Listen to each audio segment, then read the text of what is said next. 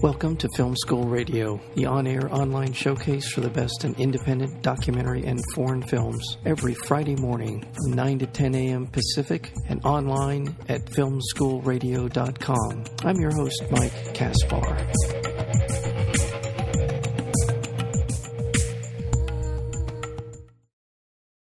What does it mean to tell someone else's story in this ingenious blend of documentary and psychological thriller? Robert Greene, also known for the film Actress, follows Caitlin Scheel, who is from such projects as House of Cards, Listen Up, Philip, through her creative process as she prepares for her next tragic role. Christine Chubak was a Florida newscaster who committed suicide live on the air in 1974. As Kate investigates and ultimately becomes obsessed with Chubak's story, she discovers that little is actually known about the real woman. It is a remarkable film, and we are fortunate enough to have with us today the director of Kate Plays Christine, Robert Greene. Robert, welcome to Film School. Thank you so much for having me. You're very welcome. Well, I remember vaguely this story of Christine Chubak. I remember when it happened, but it seemed like just a blip on the radar, very quickly passed. And now I understand why. There are a lot of reasons for that. What was it about this story that caught your attention? Yeah, part of the reason why it passed so quickly was that Nixon resigned just a few weeks later, and any sort of deeper investigation of it might have been taken off the front pages, so to speak. I guess I heard about the Christine first in around 2004 or so. A friend of mine named Nathan Gelgood, who's gone on to become an artist, we were going to make films together, and we were just sort of talking about ideas, and he told me the story, and immediately I got somewhat obsessed, which is what happens when you hear the story. The fact that she came on air and performed this speech, which was a protest against Blood and Guts television, but yet she did the most Blood and Guts TV thing of all time, potentially, in some ways. Yeah. And that she seemed to be in control and out of control at the same time, and she had an awareness. She wrote her own news story of her attempted suicide as to prepare someone to read it on air after she was gone, or after she said attempted suicide because I guess she thought maybe there was a chance she would survive. And just that sort of awareness and that level of thinking for something so horrible just rattled me. But then immediately I was struck with the idea that I wasn't allowed to tell the story. That the facts of her life were hard to find, but they were sort of full of almost like cliche ideas. Like she didn't have a boyfriend, and she had tough job at work, and she had this fraught relationship with men, and to me it was just like that just all added up to I'm not allowed to do this. And so that feeling of not being allowed to do this persisted for a decade plus. And I would think about it often, and I think it influenced the rest of the films I made and how I write about documentary and teach documentary as well. And just the idea that there were stories out there that you couldn't tell. What was the sort of catalyst to then what happened between you're thinking there's just not enough here to really make a film, and then you go out and do this remarkable film that is complex and interesting and fascinating. And so what happened? What between that 2004 and now? I appreciate you saying that.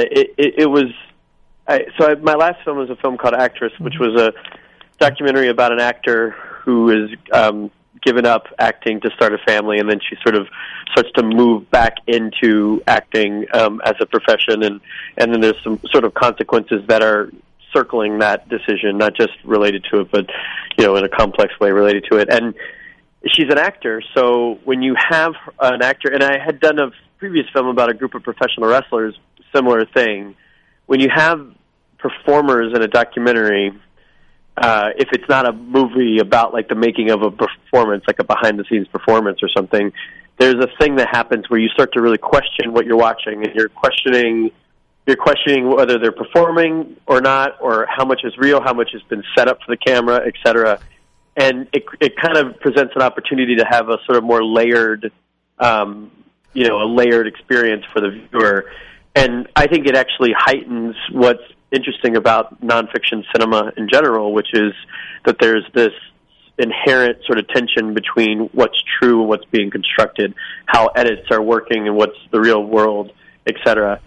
And so that layering was like kind of a light bulb. Mm-hmm. And I could imagine Kate, the Caitlin Shield of the movie, is a very old friend of mine. We've been friends for basically the same amount of time, about a decade. And I have worked with her. I edited Listen Up Philip. I've edited films that she was involved in. And she's just a very thoughtful human being and a person who is the kind of person where you ask her to think about something deeply. She's not just going to say, oh, this is what I think, and this is.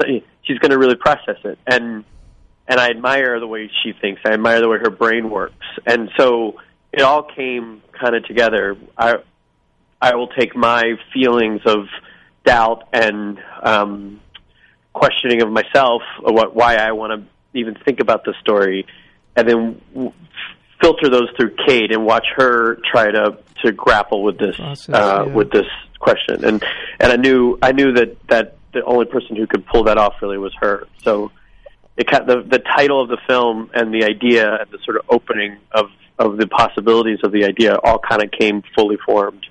The film is Kate Plays Christine. It's available at Grasshopper. You can go to the Grasshopper film distributor as well as to the film website, which I just lost in front of me. Where is it? What's the website for the?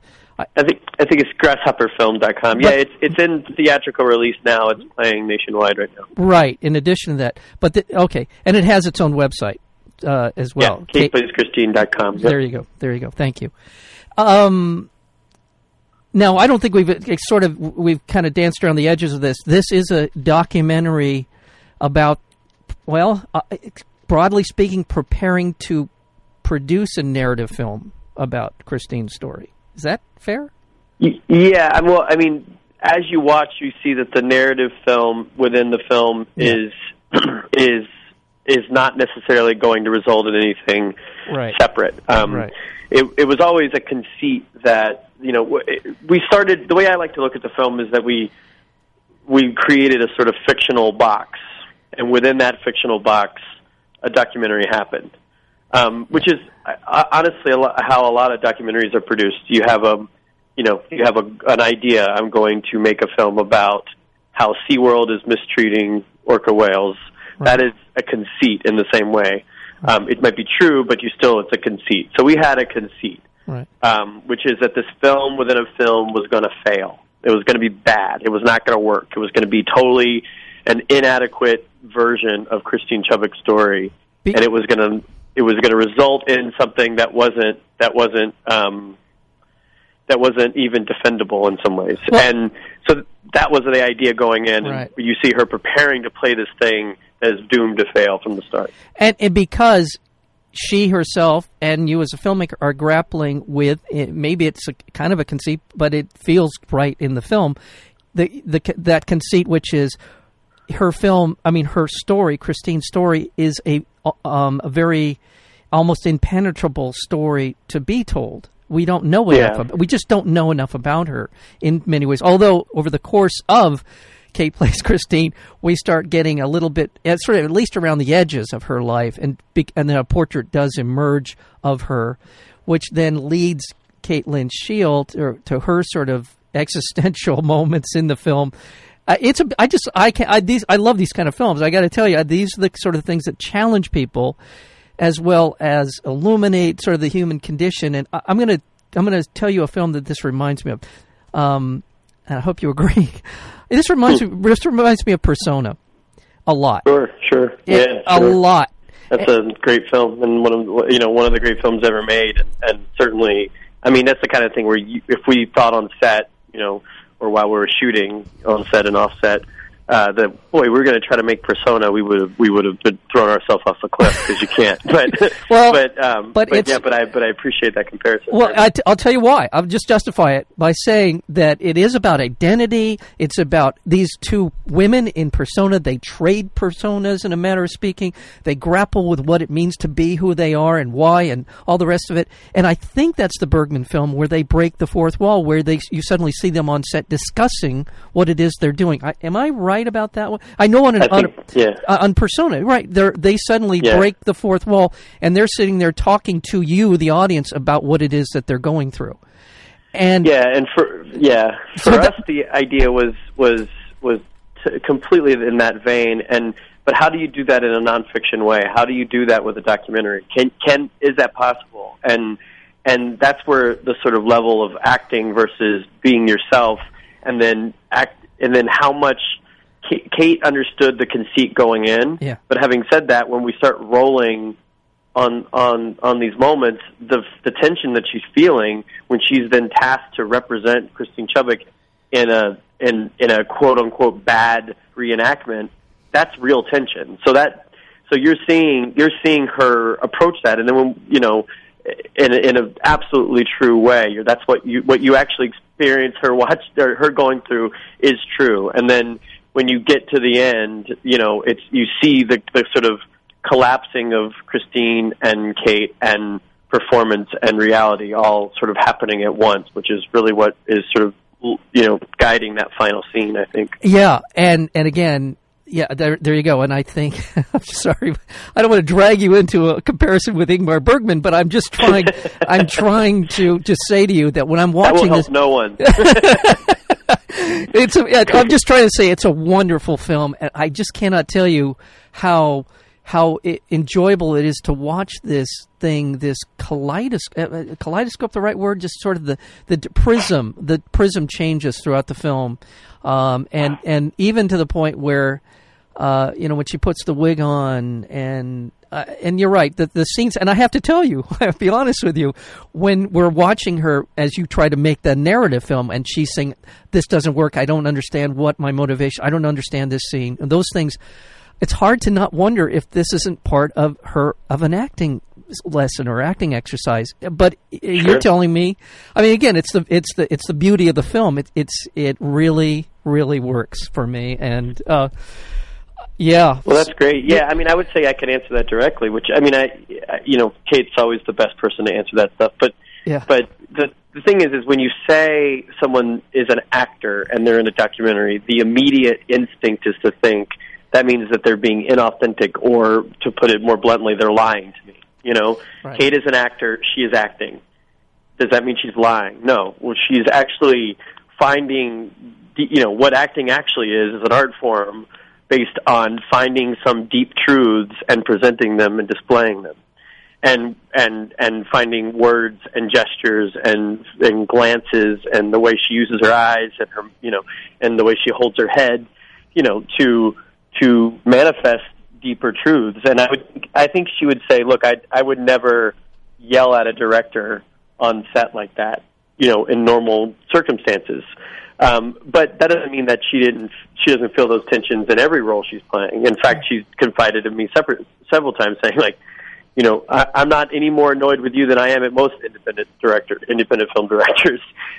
This is just how it's frustrating for actors always, because you're asked to be making something out of nothing too often in independent film. Yeah. And so and those feelings, that feeling, that sense of responsibility that she feels, the sense of being, there was Sean Price Williams who shot the film, me and Kate, and we had several women who were working on the film. We had a producer named Bennett Elliott, and in New York we had producers Susan Bedusa and Danielle Rosen, along with Doug Tarola from Portrait Films, but a whole team of men and women sort of like checking each other throughout the process. But nevertheless, the main three creative people were me, Sean, and Kate. And so so Kate felt an immense responsibility to represent this woman and as best she could. And so those tensions are very, very real. So she's bringing forth things that usually are bubbling just under the surface. And that, to me, is a possibility of nonfiction. That's actually what documentary can be doing. It can allow you to bring forth these hidden things rather than to say, oh, they're only being brought forth for the camera. Of course they're only being brought forth for the camera. Yeah. But an interview in a Talking Heads documentary is just as artificial. Ideas are being brought forth for the camera. Or in a so-called direct cinema or cinema verite or observational film, however you want to say it, things are being brought forth for the camera. So this is just another version of that, and I think a heightened version of that. So yeah, it's absolutely acted and absolutely authentic at the same time. I'm going to ask you a two-part question. One is did you know what you were going? Actually, more than that. Did you get what you thought you were going to get out of this film going into it? And if so, how? If not, how? Did you what was your expectation? Because as you had to be thinking about this structurally, thematically, all the rest of these things, what about this film did you get right before you started production, and what surprised you at the end? Well, we were lucky enough to be able to pitch the film to several sort of people. That I got invited to several pitch forums, which is a sort of documentary rite of passage, and flown around the world to pitch the film again and again and again. I'd pitch the film, and oftentimes people would say, I think this is going to be interesting. I have no idea if you could pull it off. I have no idea if what you're saying is actually going to happen. And I would say the film I pitched is, in fact, the film that we made. Okay. And that's important because the core idea never changed. The core idea was there. But part of that pitch was I have these 4 or 5 core ideas, yet what needs to happen is that a true documentary has to happen while these 4 or 5 core ideas are being, explored. Yeah. And that was the thing I couldn't have predicted. So I didn't know how the film was going to end. I didn't know Kate was going to take the reins in the way she did and guide the ending of the film. Those final words that she speaks that's her speech that she's written for herself. Yeah. I had no idea that we would end with an indictment of me on that level and an indictment of the viewer on another level. And in fact, those words are in the film not because it's my big idea, but because that's what Kate said, and as a documentary filmmaker, I feel compelled to include what she said. It's not about what I said; it's about actually what she said. And we didn't know we would see footage of Christine. We didn't know we would meet, the friend of her brother. We didn't know we would be with the person who was in the room when it happened. We had none of that set up. That was all discovered over the course of filming. So I knew that we had to. This is just this is my 4th feature. So right. Is it my 4th feature or 5th feature? Jesus! Oh, it's my 5th. Wait, 1, 2, 3. Actress, Fake It So Real. Katie. Katie with a. Yeah, it's my 5th feature. So let's. Okay. Owning the Weather is my first. So, time is that's what happens when you're 40. You're like, I don't even know how many movies I've made anymore. Anyway, that's crazy. Well, so we didn't, it being my 5th film, I knew that I needed to have ideas. I knew I needed to direct the film. But I also knew it would only work if discoveries that we couldn't have possibly predicted, that we had to do good journalism, for example, to find out these discoveries. I didn't know that those would happen. So that's the sort of long answer version of that. And just in the minute or so we've got left, Robert Greene, what has been the reaction? You won at Sundance the Grand Jury Prize for writing. Is that correct? For Grand Jury Award? Yeah, not the Grand Jury, but the jury. The Grand Jury is the main winner, but it's the jury. We got a jury award for writing for a documentary, which is a strange, beautiful award. Yes, it is. The reaction's been good. It's a combination of some people saying, "Well, you didn't make a documentary," and me saying, "Well, here's why that's wrong," and then some people saying, "Thank you for pushing these boundaries and trying to find." New ways of using nonfiction cinema, and some people don't care if it's documentary or not, and they're either excited by it or bored by it. We've had an incredible critical reaction. It's written. People have written some of my favorite things I've ever read about movies have been written about this movie. It's really ripe for the kinds of, it's a kind of movie that a smart writer can sink their teeth into and talk about what they like and what they don't and really get in there. And that makes me, as a writer myself, that makes me very proud. The film has had a run unlike anything. I mean, I still can't believe it played in the documentary competition in Sundance, and I think that was a meaningful place for it to begin its life, because I think that started conversations that I'm very proud to be a part of. Well, I so concur. It's been a great run. I concur, and it's someone in the audience, someone who watches a lot of films. My hat's off to you for this high wire act that you pulled off and did it so well, and especially the Caitlin Scheel. She is remarkable in this film on so many levels, and it's just a wonderful, wonderful film. And thank you. Thank you so much for the film, and thank you for being here today on Film School. Thank you so much. And I couldn't agree more about Kate, and it's thanks for your great interview. Thank you. Robert Greene, director of the film. Kate plays Christine. We'll talk to you again sometime, hopefully. Thank you very much, Robert. Bye. Thank you. Bye.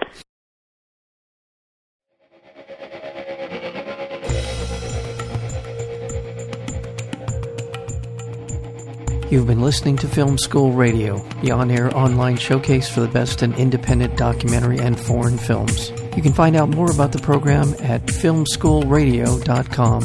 I'm your host, Mike Kaspar. Thank you for tuning in, and we'll see you next week with another edition of Film School Radio.